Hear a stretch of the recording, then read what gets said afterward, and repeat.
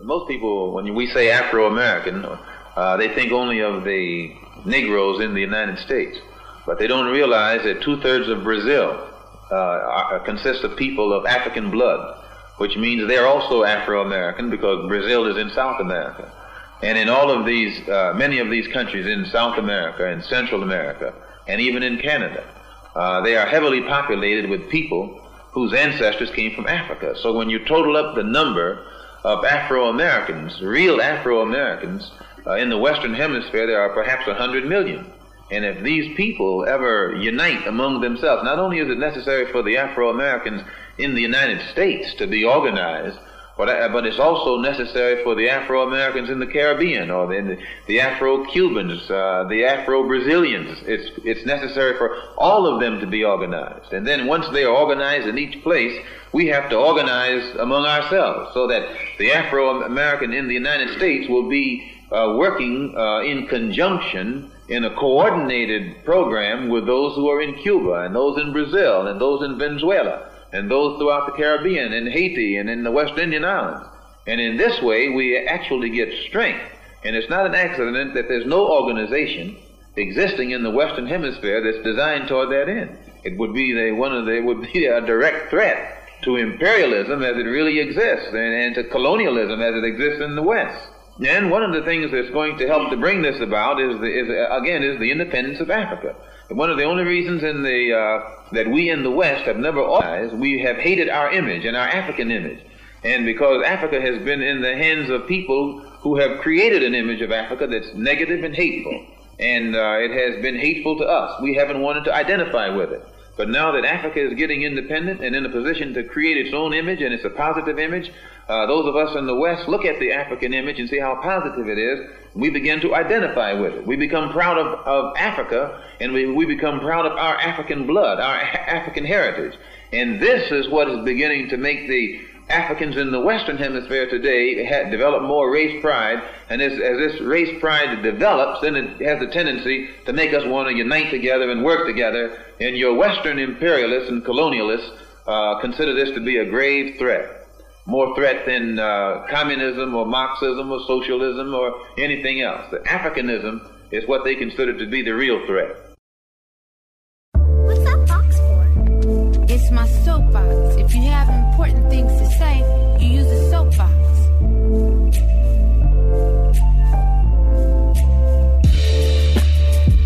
If now isn't a good time for the truth, I don't see when we're going to get to it.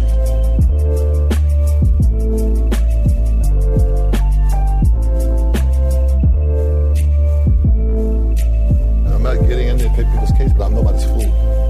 I have that soapbox. I have a voice, and they listen. Pan-Africanism is the belief that unity amongst all people of African descent is vital to the progress of us as a collective. It's the belief that a mental and cultural migration back to Africa is the solution to many of the issues we face today around the world, whether it be at home, by that I mean in Africa, or abroad. The colonization and enslavement of African people was made possible initially by our misunderstanding of the Europeans' desire to divide and conquer Africa. And because of our people's initial misunderstanding, or I guess you could say underestimating, of the greed of those Europeans and many modern Europeans, we are as a people in the position we're in today. Today, we allow the boat destination of our ancestors and the rivalries handed down to us by our colonizers to interfere with us seeing each other as we are, Africans. Whether your ancestors were kidnapped by the French and brought to Haiti, kidnapped by the English and brought to Trinidad, or kept in Nigeria where they were enslaved and oppressed on their own land, we are all African people who share a history. I can't fully explain how stupid it is to be from one part of the African diaspora and make jokes about or embrace a division from another member of the diaspora based on where you're quote unquote from. And by that, I mean things like Haitians, African Americans, or Africans who recently immigrated from the motherland, speaking down on one another because of these differences that were inherited by slave masters. I think of divisions amongst African people of the diaspora like this. If someone kidnapped 3 siblings and put them in 3 separate houses and kept them in those houses against their will for their whole lives and the lives of their kids, eventually it would be the only house each family knows. They'll start to embrace the house and make it their own. Now, How stupid would it be if generations after the initial kidnapping, the now separate families argued over and made jokes about who lives in the nicest house?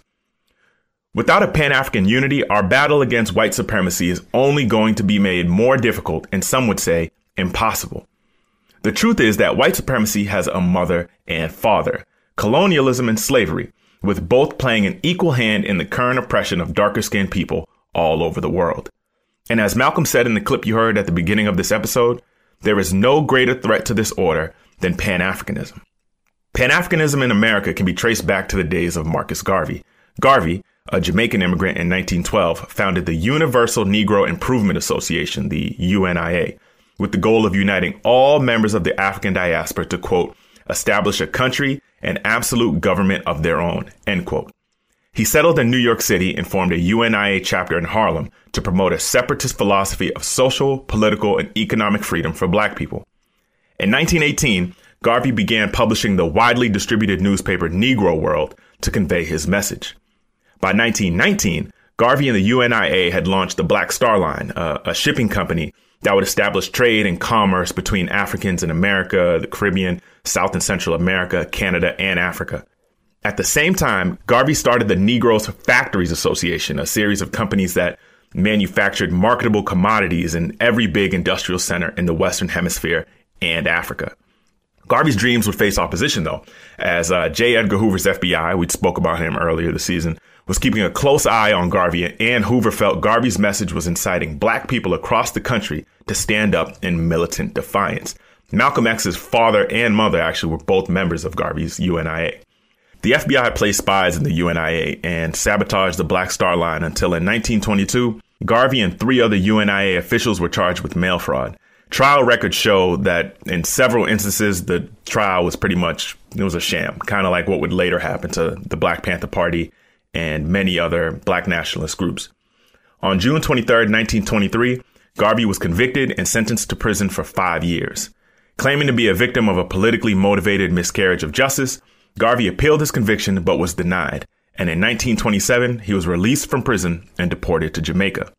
Even with Garvey's deportation and eventual death in 1940, his ideas began to grow like seeds in the minds of many African Americans. Groups like the Nation of Islam and the Black Panther Party would be inspired by the UNIA's pro-African effort and take ideas from Garvey's brainchild. But I want to go back to the point where we, as African people in the West, were separated from our homeland. The transatlantic slave trade would transfer, and this is a conservative estimate, 12.5 million Africans to the New World. Often, the idea is told to us that this trade only hurt the Africans who were taken. But as Dr. Okosa Adomi-Purby, professor at the Emerita University of Ghana, explains, the depopulation had lasting effects on the continent as well. The issue of depopulation is very, very important because areas where there were plenty of wars and raids, people even called it a taboo to go and resettle in those places. In the course of my research, sometimes people have been bold enough to show me areas where nobody would want to go and settle there because the story is that as soon as you go there, you may be taken captive as a slave. And it's taken a long time for Africa to catch up because of desolation and depopulation as a result of the slave trade. Do you think it's actually underdeveloped Africa? Yes, it did. It did. Absolutely. And catching up is very difficult. I always tell my students, it's very easy to destroy, but difficult to build. You can cut down trees, but putting the tree back to this former state has not been the same. So it's been one of the very negative effects of the enslavement experience in Africa. So you really had a loss of trained persons, skilled persons, young persons. To this day, the northern part of Ghana is more impoverished than the rest of Ghana because it was used as this pool of labor. Stories exist till this day that if you settle in certain areas in West Africa, that you will be taken as a slave. The trauma remains not only for those of us in the diaspora, but for those who remained on the continent as well. In 1850, the population of sub-Saharan Africa was estimated to be about 100 million. Had there not been the institution of slavery shipping off Africans to distant lands and working the Africans in Africa till death from a young age, the population is estimated to should have been around 200 million. While we're dispelling narratives, we must also go against the idea that Africans were not rebelling the entire time slavery was in practice and that they somehow just went along with the subjugation. Dr. Carl Patrick Burroughs of Cuttington University in Liberia explains in the clip you're about to hear just how the initial rebellions would go. Efforts at abolition began with the very beginning of the trade in enslaved Africans. Africans would overpower the crew on various slave ships and direct the ships back to the coast, or in some cases, the ships would perish with the enslaved Africans on them. But the rebellions didn't stop there. In Haiti, Toussaint Louverture and Jean-Jacques Dessalines would lead the first successful rebellion that ended with a new nation. As the news of the Haitian rebellion spread throughout the colonies, countries began to abolish the slave trade. Not abolish slavery, but abolish the act of bringing in new slaves. Many European nations didn't want to risk what happened in Haiti happening in their colonies, and they felt that this would be most probable if new slaves were continued to be brought in. The United States' eventual complete abolition is usually only credited to the Civil War, and that's false on a few different levels I don't have time to get into. But the reality is, the abolition of slavery became a necessity after rebellions started popping up all across the South, like Nat Turner's Rebellion and John Brown's attack on Harper's Ferry. What we see here is abolition beginning not just because of some moral reformation, which to some extent existed, but abolition became the best way the Europeans and Americans believed to protect their interests. Now, about the Haitian Revolution specifically, I'm Haitian, and I take great pride in the revolution, but as Pan-Africans, we must all take pride in the successes of Africans all over the world. So the Haitian Revolution wasn't just a win for those who descended from the Africans who fought it, but a win for all Africans. That revolution showed all Europeans what we're capable of and played as big a role as anything else in the abolition of slavery as a global institution. While we're speaking of rebellions and people to be proud of, let me also tell you about Queen Nzinga of the Ndongo Kingdom in present-day Angola. From 1635 till her death, Nzinga was in constant warfare with the Portuguese. She was a skilled diplomat, negotiator, and strategist. The story many people know of Queen Nzinga is of the time in 1622, before the war started. She went to Luanda to negotiate with the Portuguese on behalf of the royal family. When she arrived at the meeting, the Portuguese official was seated and left no seat for Queen Nzinga, expecting her to sit on the floor. Instead, one of her male attendants went down on all fours and she sat on his back. Now Nzinga was eye to eye with the Portuguese official. Nzinga fought the Portuguese until they gave in and they were forced to offer her a peace treaty. This treaty would not be acknowledged after her death in 1663, though, when her kingdom split into civil war and the Portuguese played one faction against the other. Queen Nzinga shouldn't just be a hero for Africans in the Congo, but a shining example of dignity for all Africans all over the world. Queen Nzinga fought till her death to protect her people from being kidnapped as slaves by Europeans. And when talking about slavery, some say, well, Africans had slaves too. And I won't lie to you and say that's not true, but the fundamental difference would be, as Professor Augustine Hall would explain to the BBC, was the difference in the view of the humanity of the slave. The main difference is that people were captive, were not sold. People were enslaved through war, through debt, but they were able to become included in the families of the captors. They were supposed to be taken care of. It doesn't mean that they have a wonderful life, but they couldn't be sold to somebody else. They were slaves of these families and they were doing the work for this family. That's really the major difference. They were deprived of freedom, of course. They would have to work for the masters or for a mistress, but they were not a commodity.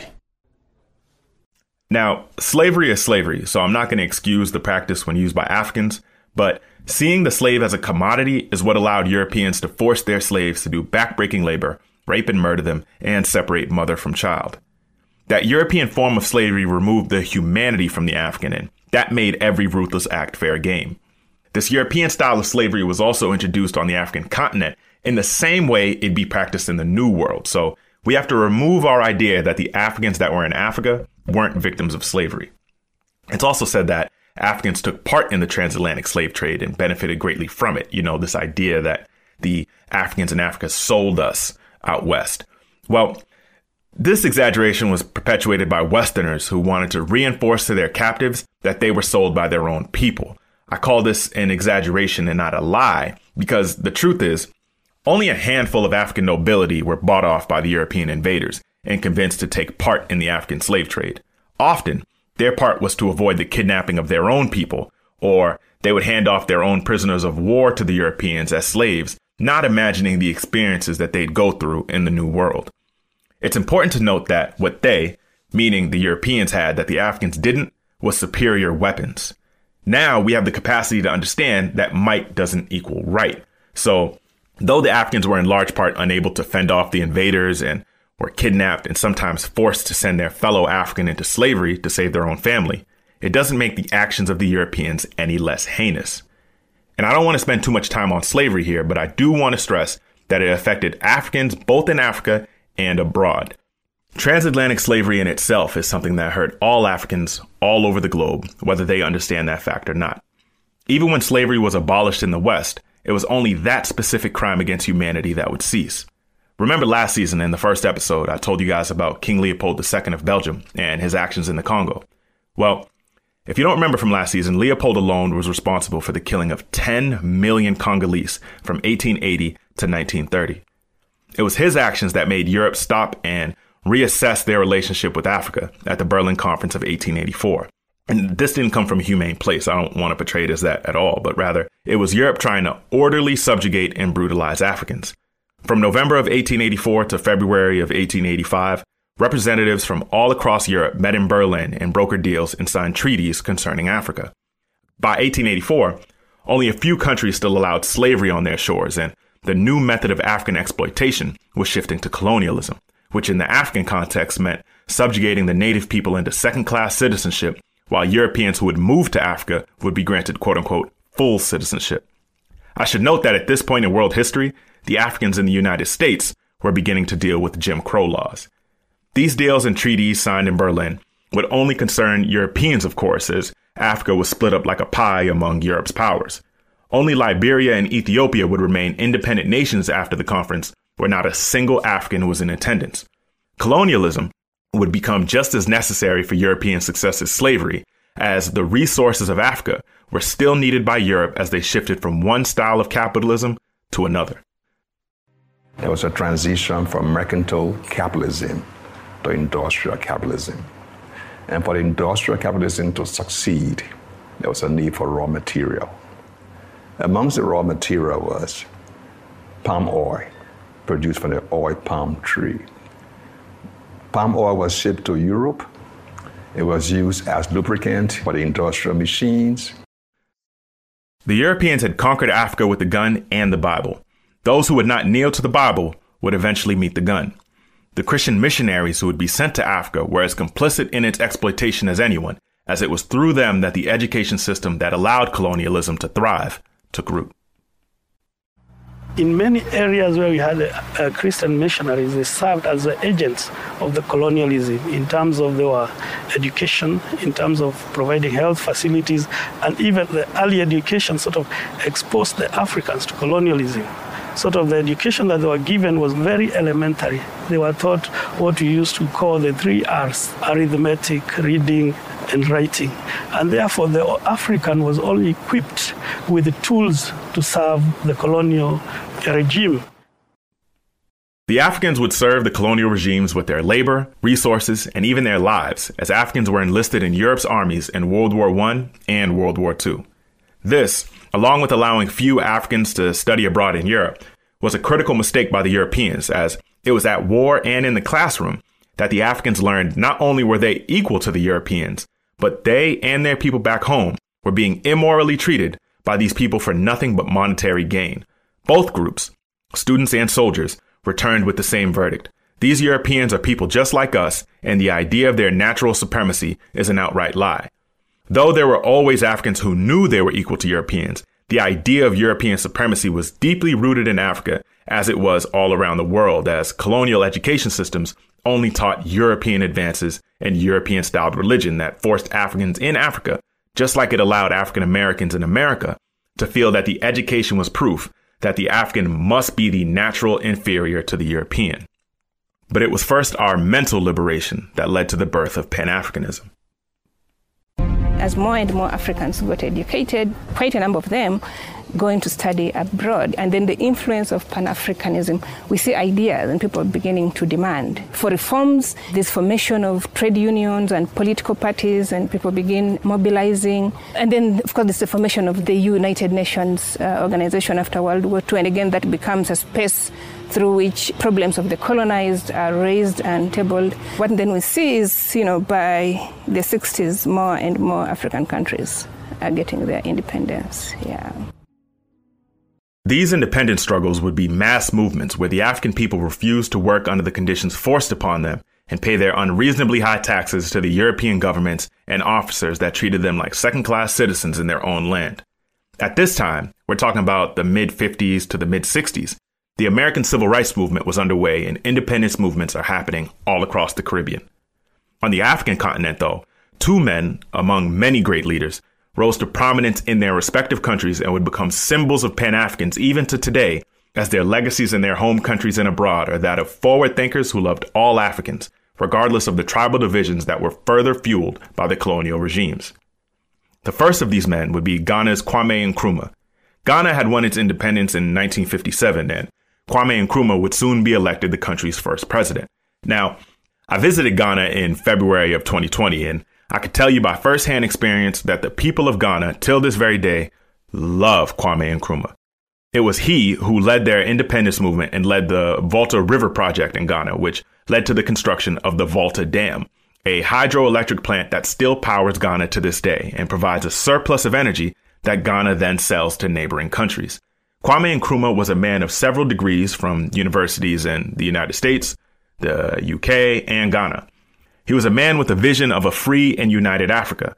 When W.E.B. Du Bois left the United States for good in 1963, he chose Ghana because of the progress of Kwame Nkrumah's administration as the country where he would live. In his autobiography, Malcolm X also speaks about how impressed he was with Nkrumah when he visited Ghana after his trip to Mecca. But Kwame Nkrumah would be overthrown in a military coup while he was away from Ghana on a visit to China in 1966. He was offered asylum by Sékou Touré of Guinea and would remain in Guinea until his death in 1972. It was later proven that the American CIA played a hand in the coup. The clip you're about to hear is from Kwame Nkrumah's daughter, Samia Nkrumah. In the clip, she speaks about her father's forward thinking. He was a man of the people. He moved all over the country, setting up bases. So he was a good organizer. I guess he gauged the mood of the country, of the people, that they were impatient for change. He was the man of the moment, the catalyst, I would say, for our independence. But as he said, many people were part of this movement, many, including women, particularly women, who were great supporters of the movement, of the party eventually formed. They financed it. And I'm not talking only about intellectual women, but even traders, women from all walks of life. Well, so it's very important you raise that, actually, because obviously the post-colonial first leaders of Africa are all men. And to this day, we've not got a very good record on female presidents in Africa. However, that doesn't mean that they were not instrumental in the nationalist movements.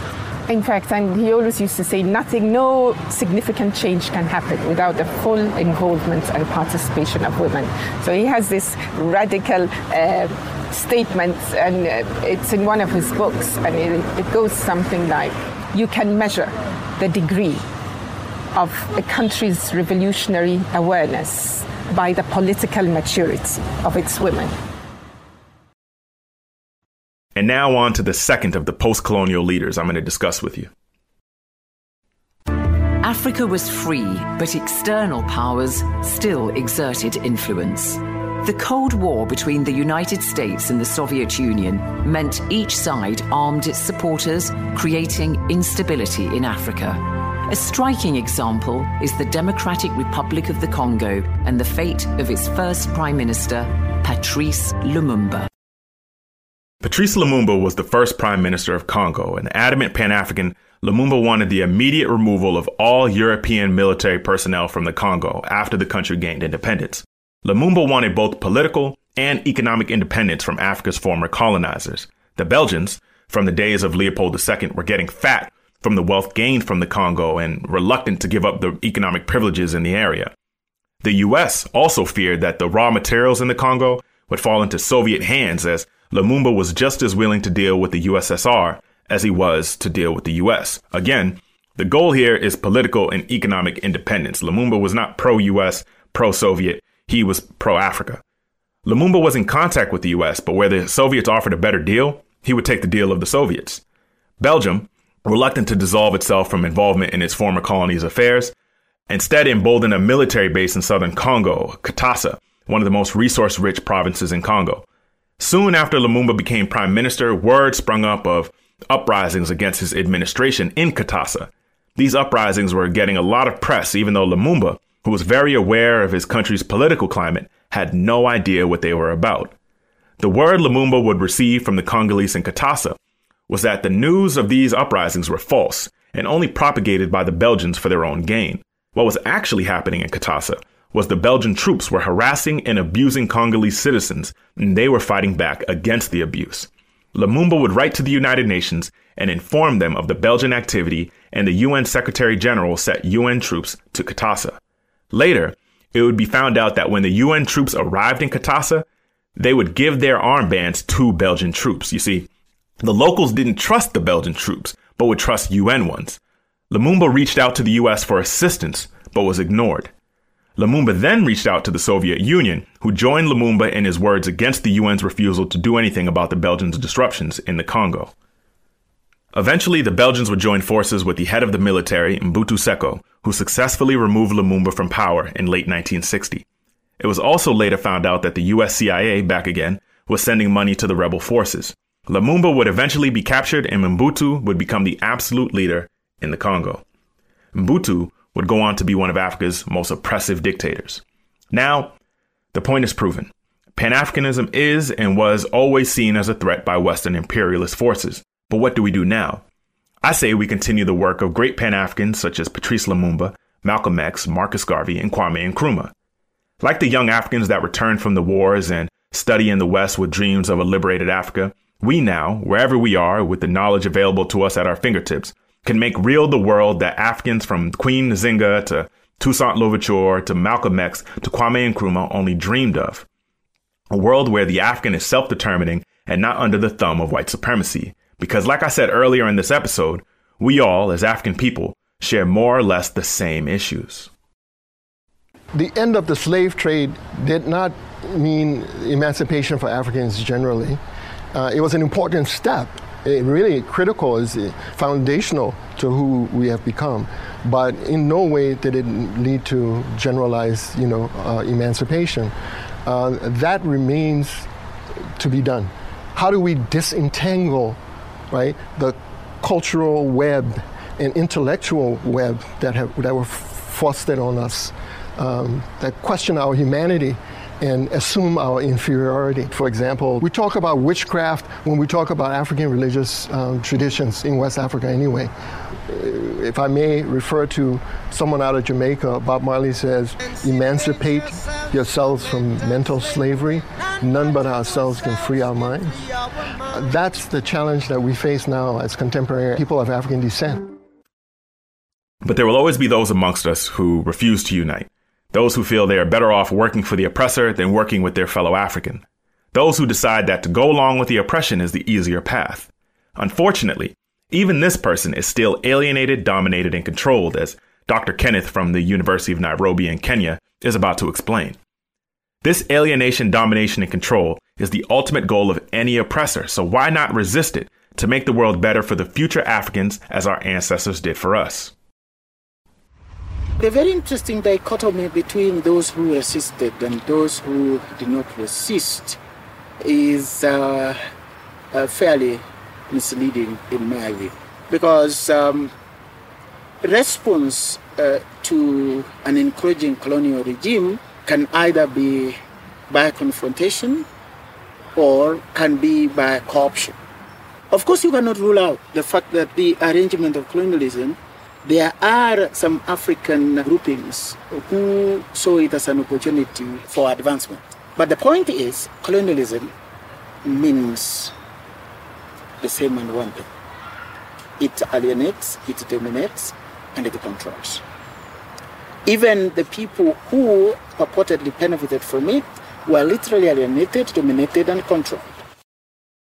Today, Africa is dealing with neocolonialism, which can best be defined as the use of economic, political, cultural, and other pressures to control or influence other countries, especially former colonies.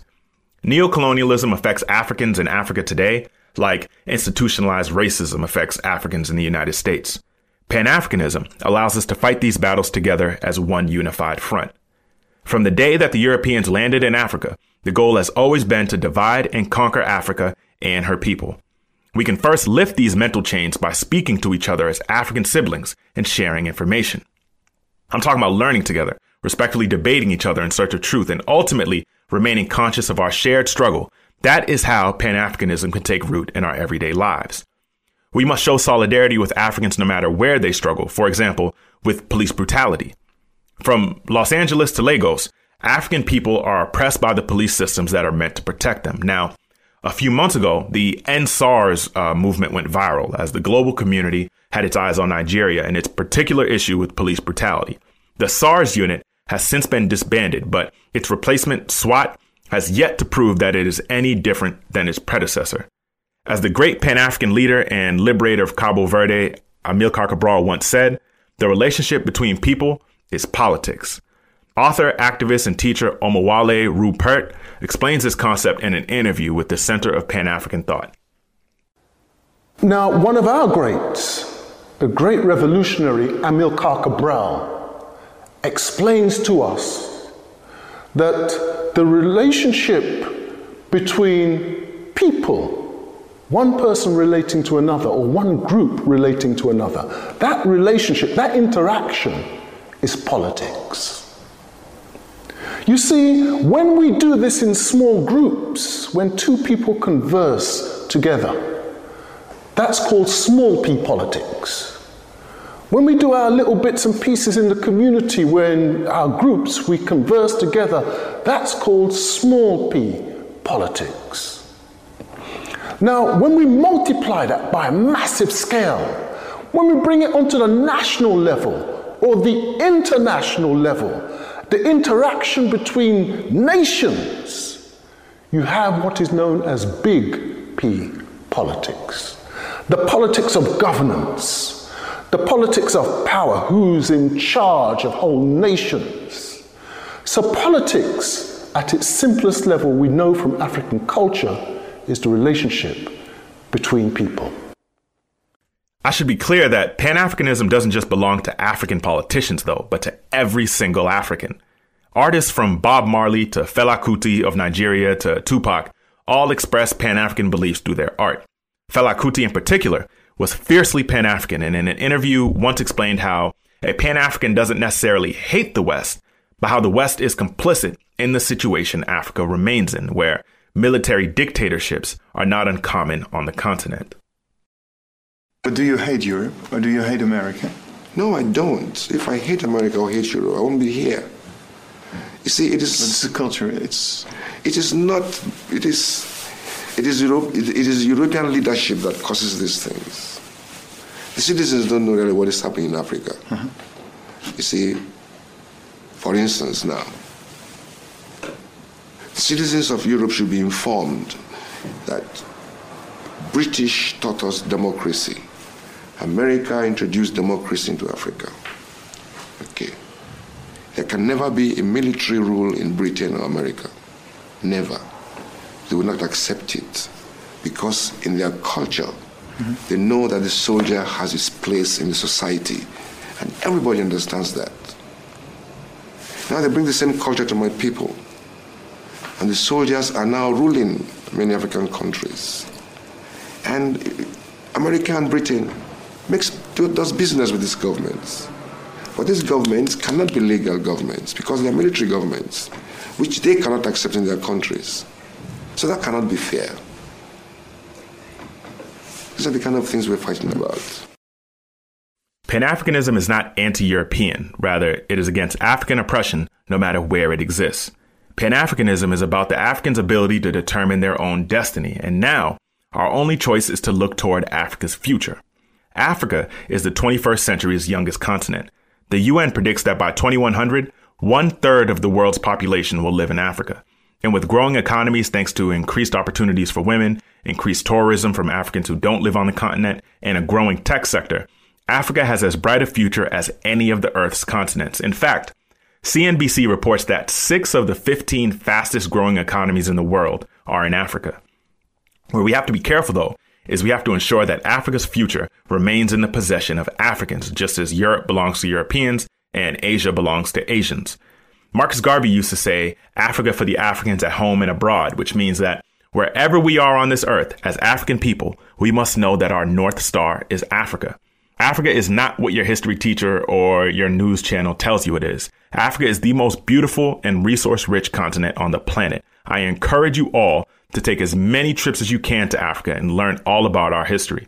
Embrace African art and music and support African business whenever you can. Now actually would be a good time to shout out Snow Beats, the producer of this podcast the past 2 seasons, who lives in Nigeria. The work of a producer could be done remote, so I felt why not take the chance to work with an African brother on the continent.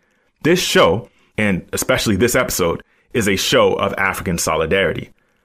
Our ancestors worked far too hard for us to allow their memories to fade. Rather, we need to keep the struggle alive for a liberated and unified Africa, for the liberation and self-determination of all of her children.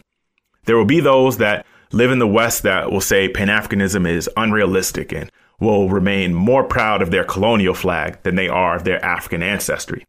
I didn't spend much time addressing their sentiment in this episode, but to them I say, bleaching your African soul will not save you from anti-Black or anti-African sentiment.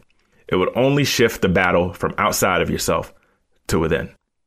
My name is Baudelaire, and thank you for listening to this season of The Soapbox. Garvey used to say Africa for the Africans. Is that how you feel? Yeah, Africa for Africans, a woman abroad, you know. True.